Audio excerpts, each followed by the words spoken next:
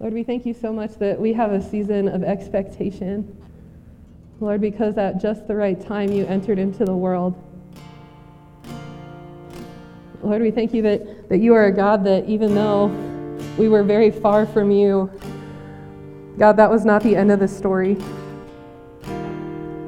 Lord, but you brought us near. Lord, regardless of how much it cost, you crossed endless boundaries so that we could be near to you and we could have a relationship with you. Lord, there are countless needs represented in this building alone. God, where we are waiting in eager expectation for you to show up in our situation. Lord, we're waiting for you to show up in our finances and in our jobs. God, we may be waiting for you to show up in the lives of our families and our friends. God, we may be waiting for you to show up within our mental illnesses. God, but we know that you are an omnipresent Lord. God, that you saw exactly where we were going to be today. Lord, and the reality is that you have come to meet us here. Not just because it's Sunday, but because you love us. Lord, I pray that this time would be a time set apart, God, where only your voice is spoken. God, where only your truth is seeped into our hearts. Lord, we have many reasons to think of anything else but you right now. God, but we trust you so much that we are laying those aside. God, that we are leaning into what you have for us. God, and we want to hear what you have to say. Lord Jesus, I pray that during this time, you would allow us to clear the clutter and to focus on you.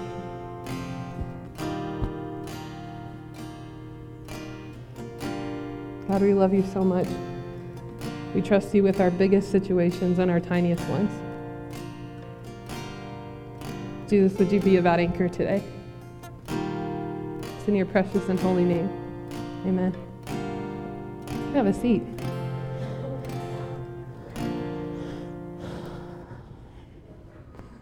Well, good morning. Wow. I can kind of feel the heat from these candles. That's good. So I have a question that you may not want to answer right away, but you could. Is anybody a good catcher in here? Like if something's thrown to you, you're going to catch it? Okay, I got a couple. All right, let me ask it one more time. Is anybody a good catcher in here? Like that when somebody tosses you something, so when somebody tosses you something, you're going to catch it, right? Who's my brave soul this morning? There we are. Come up here, Mr. Greg. All right, so, let's give him an applause. So, so we're going to have a very simple game here. Okay, I'm going to toss you the water balloon. You're going to catch it. And then as we progress, it's going to get a little more difficult. I have a couple balloons. So you got lots of balloons. We could be here all day. It'll be fun. No, he does not get to throw it back because I'm not a good catcher. But I'm a good thrower. Okay. Sometimes. I noticed after the eggs. Yeah, we might. So if you want to start off maybe second row. I think that's a good. And so I'm going to toss this to you, and you can catch it, and then give it to somebody in the crowd. They can have it. Okay, ready? Oh, nice. Go ahead, give it to somebody. Hopefully my sermon's good. All right. So let's back it up. Yeah, that's good. Do you trust that I can throw it that far? Okay, I kind of do. I'm shaking a little bit because I'm nervous for you. Oh, we got another one. Okay, maybe 2 rows this time. Let's go right next to Heidi. She's pretty excited. Okay, all right. Ooh. feel like I'm having like a Field of Dreams moment. Okay, ready? Ho-ho! Okay, two more rows. Oh, Lord. Okay. I'm not even Catholic, but I'm going to do this. Okay. All right, ready? Are you ready? I'm not ready. Ugh. Nice. All right. Maybe if you want to move like a little behind the people. I think it could be, what? No. Yeah, I think you should stand behind Summer. All right, now let's see if I can really throw it. I love you, Summer. Oh, no! Okay, I have one more. Okay, maybe I should do it over. Okay, are you ready? Okay. That wasn't Greg's fault. Okay. That was, all right, give Greg a round of applause. That was good. Thank you. Thank you so much for volunteering in my insanity. That's great.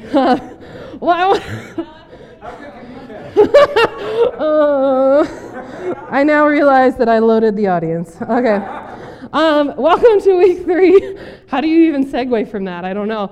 But welcome to week 3 of There Is Still Hope for Christmas. And today, the reason I bring the balloons and have him back up slowly is because in order to start our conversation today, we have to talk about something called the intertestamental period. And that is the space between your Bible, between Nehemiah, the last book of the Old Testament, and Matthew, the first book of the New Testament. Now, in this scenario, if we had an analogy, I would say that I am God, which I'm not, but I am God, and Greg represents Israel. And the further that Greg gets away from me, the harder to believe that I'm A, going to throw it straight and towards him, and B, that he's going to actually catch it, right? And so the intertestamental period, it is between the Old Testament and the New Testament, and within that, sandwiched between those 2 pages of your Bible, that represents 400 years of history. 400 years of history. 400 years, and one thing that you'll notice between those 2 pages is that God says absolutely nothing within those 400 years. No longer are we throwing a message from a couple feet away. No, this is me saying to Greg, go 400 feet away, go 400 miles away, and can you still catch it? And do you still trust me that I'm going to throw it? See, the longer time that passes, the harder it gets to believe that I'm actually going to get it to him, right? It's the same thing is true when you're in a relationship with somebody. The closer you are with them, the more you trust them. And the more that you distance yourself, the less you trust them, right? So our story today, we find it after 400 years of silence from God. And he finally breaks his silence. No water balloons included. So we're going to turn to Luke chapter 1. And we're going to start in verse 5. If you have your Bibles and you want to pull them out, if you don't have your Bibles, raise your hand and Kurt will bring you one. But Luke chapter 1, starting in verse 5, it says, when Herod was king of Judea, there was a Jewish priest named Zechariah. He was a member of the priestly order of Abijah, and his wife Elizabeth was also from the priestly line of Aaron.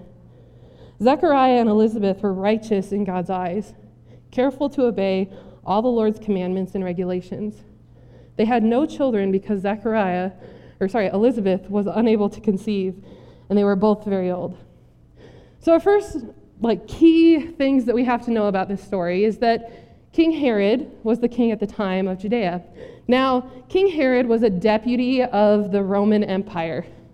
So he was sent to rule the Jewish people under Roman authority, which often ended in violence and death.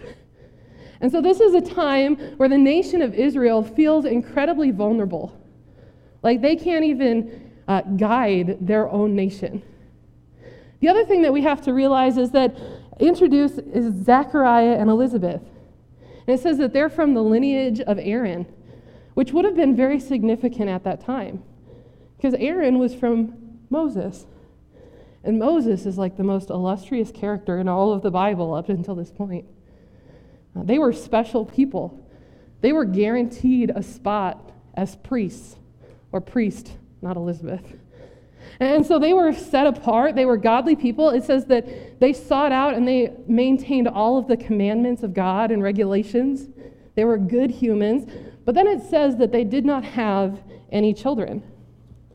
Now, Zechariah and Elizabeth were about 60 years old, and they had not had any children. Now, in our day and age, we kind of talk about that and we say, well, there's other options. You could adopt or whatnot. For them, it was looked at like God was punishing them. That God was somehow giving them theirs. And for this, I would be confused. You know, they're from a good family. He's a priest. They got a good job. They're good people. They're following God relentlessly. And yet, for some reason, it's not good enough. And this is where we find Elizabeth and Zechariah. Verse 8. One day, Zechariah was serving God in the temple, for his order was on duty that week. As was the custom of the priest, he was chosen by lot to enter the sanctuary of the Lord and burn incense. While the incense were being burned, a great crowd stood outside praying. Now, this may seem like a really normal occurrence for priests to be in the temple, but it really wasn't. The priests, there were so many of them that they divided them up into 24 different groups. And of those groups, each group would get 1 week a year to go and take care of the temple. And so each group had about maybe 10 to 15 guys in it that were all priests. And so that group would get selected to go take care of the temple. And then, if this wasn't even as bad enough, they would roll dice to see who got to go into the temple itself. The other guys just helped on the outside. Now, we've talked about the temple before and how it's about the same size as our sanctuary. And towards the back, that we could say is our stage this morning, is the Holy of Holies. And this is where the Lord's presence rested. This is where the Ark of the Covenant, where incense, where showbread, where all those things were kept. And there would be a huge, thick veil in front of the Holy of Holies. And you didn't want to get picked to go back there, if we're honest, because that meant that you were blameless and you could prove it. You could walk into the presence of the Lord and he wouldn't strike you dead.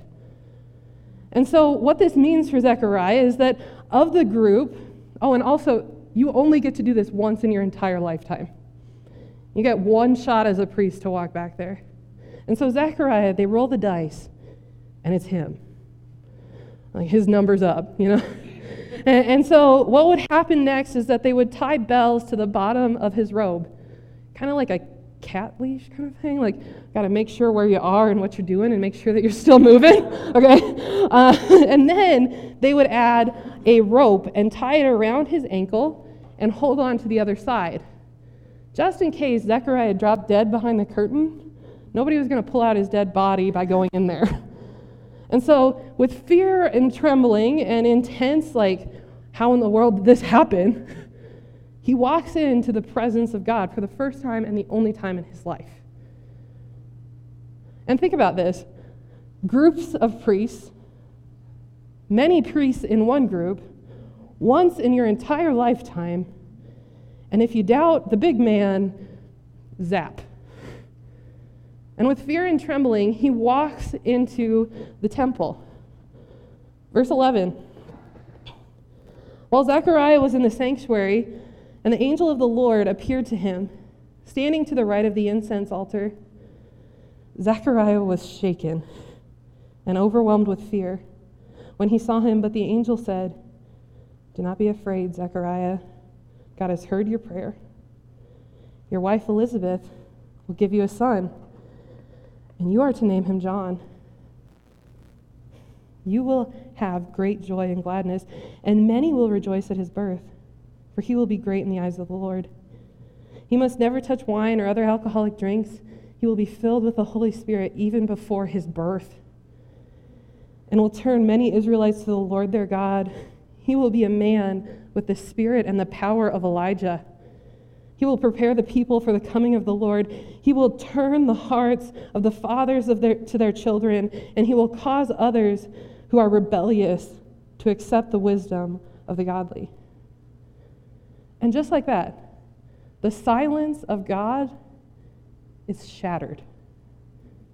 And an angel of the Lord appears to Zechariah. It says that there was a multitude of people gathered around the Holy of Holies praying. Listen, God hadn't spoken for 400 years. They probably weren't praying for God to speak. They were praying that Zechariah got out alive. Zechariah enters into the Holy of Holies with absolutely no expectation to hear from God. Zechariah enters into the Holy of Holies much like we enter into our church some Sundays, where we walk in, by some grace of God, we get here on early and we have brushed our teeth, and we get to our seats and we talk to the folks around us and we listen to a sermon, but maybe never really expect for anything to change. Maybe never really expect for God to even say anything. Have you ever felt like that? Where the Lord, you're in this moment and you think you're probably going to be silent. You're probably not going to say anything. And this isn't just Zechariah, this is the entire nation of Israel.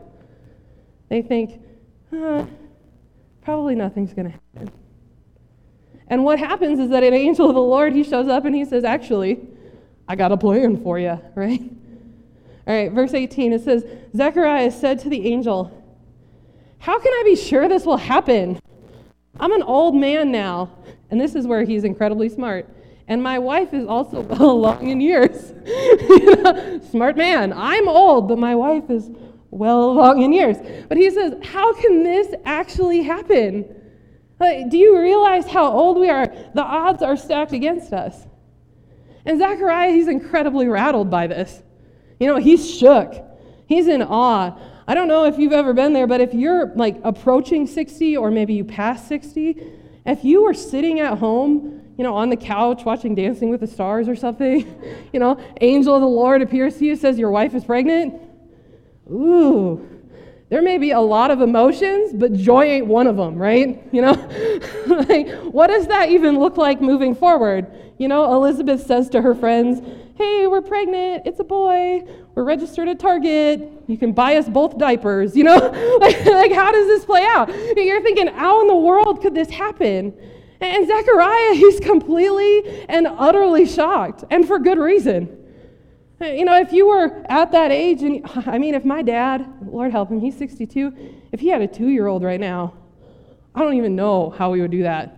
And as a true parent, which the purpose of having children is to have grandchildren, obviously, he's thinking, I'm going to be dead before they even come.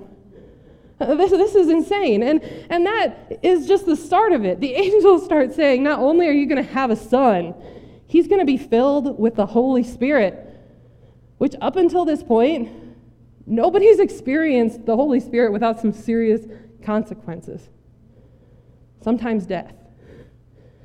And he's going to preach with the power of Elijah. And Elijah called down fire from heaven. Yikes. He says he will prepare the hearts of the nation of Israel. And he is in complete and utter shock. Have you ever been there before? Where the Lord does something and you're just like, whoa, give me a minute. And I would love to say that I'm so holy by now that the Lord never surprises me. I would love to say that he never, ever catches me off guard. But that just isn't true, is it? He still finds a way to totally catch me off guard. And I'm a pastor. Every single week, I get a front row view to how God is answering your prayers. Every single week. And tell me if I'm the only one, but there are times, though, that I go to prayer and I say, okay, God, I'm going to pray for this, but I'm not really expecting you to answer. Lord, you and I both know that this isn't really going to happen. But I'll pray the prayer. This is a once-in-a-lifetime opportunity for Zechariah to see the Lord face to face. If you had a once-in-a-lifetime opportunity to get coffee with Jesus, you might have joy, you might have gladness, it might be the most greatest thing you've ever done in your life. But also, you're going to bring your biggest prayer request, are you not? You're going to bring the big one. And so as Zechariah approaches the holies of holies, he probably approaches it with the same way that we do. Lord, we're 60, the time has passed, the odds are, but we've been praying for years. Lord, my wife is depressed. I am disappointed. I don't know what else I can do, and I don't think you're going to answer, but Lord, I know you've been silent for 400 years. But maybe. And the angel of the Lord, he shows up, and he says, you will have a son. And Zechariah's response is absolute skepticism. He says, how can I be sure that this is going to happen? How can I be sure? Before I tell my wife, before I get my hopes up, before I think that this could possibly happen, if that's not a question from somebody that's been let down, I don't know what is. This is what the angel says. And I think, give me some artistic liberties, he probably said it with some sass, okay? I am Gabriel. I stand in the very presence of God. It was he who sent me to bring you this good news. But now, since you didn't believe what I said, you will be silent and unable to speak until the child is born. For my words will certainly be fulfilled at the proper time. And this is like the ultimate play, okay? Like Zechariah, his name in Hebrew literally means God remembers. And the angel of the Lord says, you really going to ask that question? Actually, don't ask anything else. Stop even talking. And he renders him mute until the baby is born. I don't know if you knew this. There's no microwaves for babies. They take a while to cook, right? It takes a long time, 9 months to be exact. And Elizabeth isn't even pregnant yet. And some of you guys that maybe have walked through pregnancy with your wife, you're like, this is more of a blessing than you realize. If I could have been mute for those 9 months, it would have saved my butt a couple times, right? But he says, no, you will not say a word until after this. And look at what happens next. Meanwhile, the people were waiting for Zechariah to come out of the sanctuary, wondering why he had taken so long. When he finally did come out, he couldn't speak to them. When they realized from his gestures and his silence that he must have seen a vision in the sanctuary. When Zechariah's week of service in the temple was over, he returned home. Soon afterward, his wife Elizabeth became pregnant and went into seclusion for 5 months. How kind the Lord is, she exclaimed. He has taken away my disgrace of having no children. So it says that Elizabeth gets pregnant, as the Lord says. Zechariah, think about this, his last words were skepticism. His last words were questioning if God remembered him. God, can I really trust you? Put yourself in Zechariah's shoes. The Lord has not talked in ages. In 400 years, he has been silent. He walks through a crowd of people praying to God and cannot tell them what he has just experienced. He watches as his wife finds out that she's pregnant, and he can't share why. He watches as the nation still waits in eager expectation and maybe even lowered expectations and can't say a word. And this is where you have to key in, is that Zechariah, he let his past of him being overlooked dictate his trust in God. Zechariah looks at years of mourning and grieving, being without children. He looks at the years of history. He looks at 400 years of silence. He sees countless times that his wife was disappointed and sad, and they thought, what is wrong with me? And he lets that dictate this moment. He says, that must be how God perceives me to be. I have been disappointed and overlooked my entire life. And yet in this moment, an angel of the Lord shows up to me. And the silence of God is completely shattered. And he says, I have seen you this entire time. I was waiting for this moment. In fact, you are going to bore the son that is John the Baptist, that will proclaim that the Redeemer is coming. But in this moment of weakness, he's skeptical, and God removes his ability to speak. He says, you're not even able to express the joy of this moment. I'm going to answer your prayer, and right now, I need you to shh. And Zechariah, Lord knows, priests can speak, okay? He's rendered speechless. Have you ever been rendered speechless? Maybe even rendered powerless.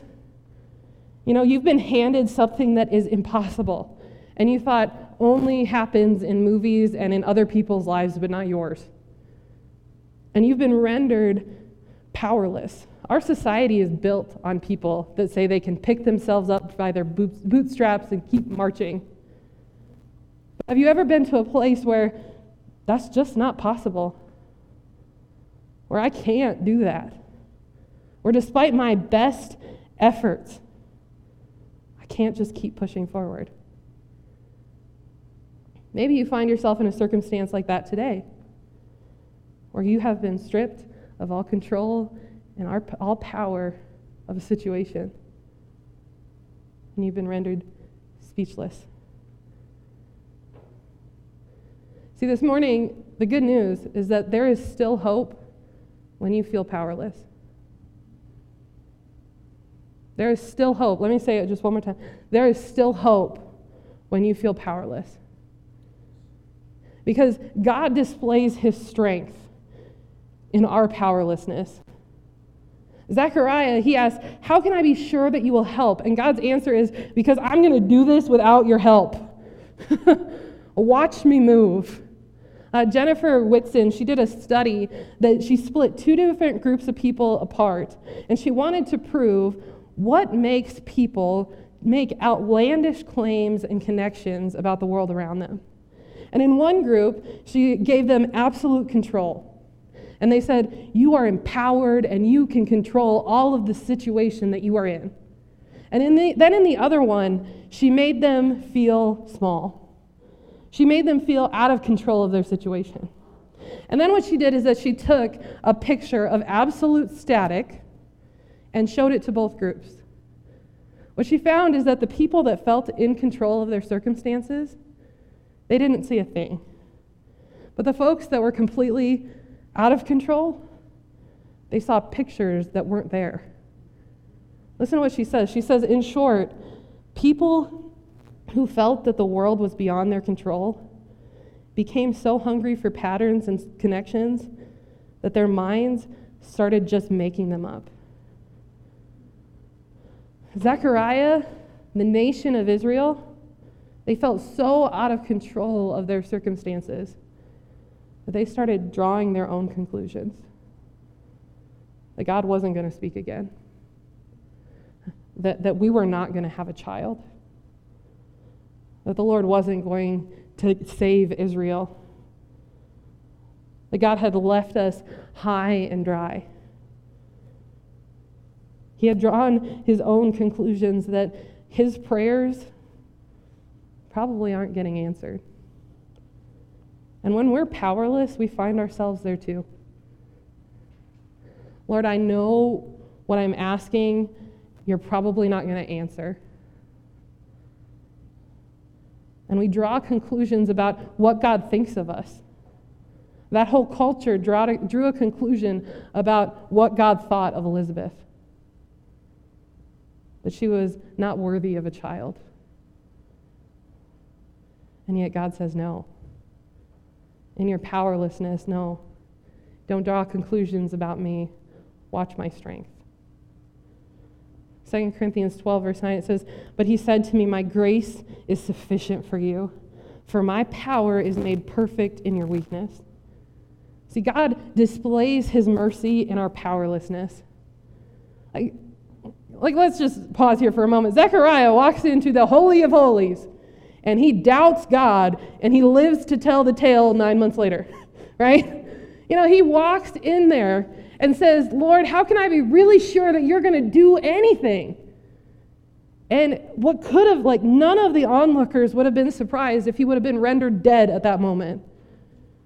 And God shows mercy in that moment because his grace is sufficient. It is sufficient to carry you into the next season of your life. It is sufficient to walk you through this difficult one that you are in right now. It is empowered, and it is enough to give you a faith and a trust in a God that can be trusted. And because his grace is sufficient, that his mercies are new every single morning. And even though Zechariah, in his humanity, he says, Lord, how can I be sure that you're going to do this? The answer still is, because I am. Because I'm going to do this, Zechariah. Listen, if you hear nothing else this morning, hear this. When you are in a moment when your life is out of control, when things aren't going as planned, when you have no power left inside of you, when you are drained and you cannot fix yourself, the question that you are asking, the real question is, can I really trust God to show up? Can I really trust him to catch the balloon 400 yards away? Can I really trust him to show up even though the odds are against me, the statistics are down, even though my job is to trust him and I struggle to do that? Will he still show up? We're going to end in a moment of worship, but before we do, I wanted to do a little bit of an experiment that doesn't have water balloons. What would it look like for us to have just some moments of unagendaed time with the Lord, where we weren't asking questions, but we just made ourselves available to listen? Listen, Zechariah, his life is changed by this moment of silence in his life. On one side, he starts with skepticism. After his baby is born, he prophesies about the coming Messiah. See, when we stop and we listen to what the voice of God is actually saying, great power can come from that. Great courage can come from that. Great strength is produced. So this morning, before we close in a song, I want to give just some time and some space for that silence. A lot of times we ask you to take a posture of prayer. And what that means for some of us is that we bow our heads in our seats. Sometimes we come forward to the altar. Maybe we raise our hands, signifying that we're receiving from God and ready to hear from him. This morning, I'm going to invite you into a posture of prayer. And I want to challenge you to maybe take a different one than you normally do. Maybe if you're the kind that sits at their chair, maybe today you're going to stand and raise your hands. Maybe you're going to come up to the altar. Maybe if you do that, maybe you're going to sit and kneel at your seats. But whatever that is, would you find yourself in that place right now? And I'm going to pray for us as we head into some silence time with the Lord to hear what he has to say.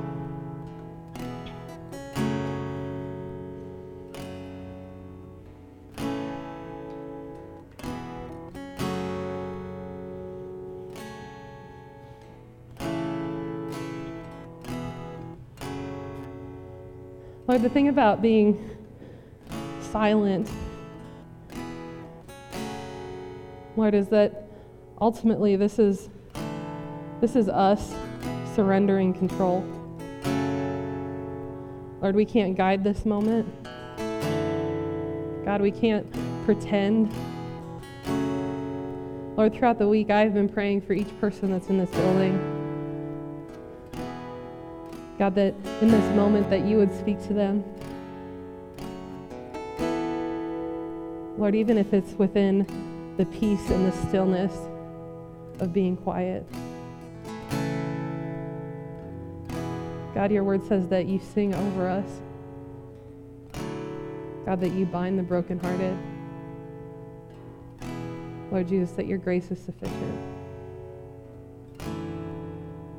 God, as we enter into this time of margin, a time that is speechless, God, may we hear from you.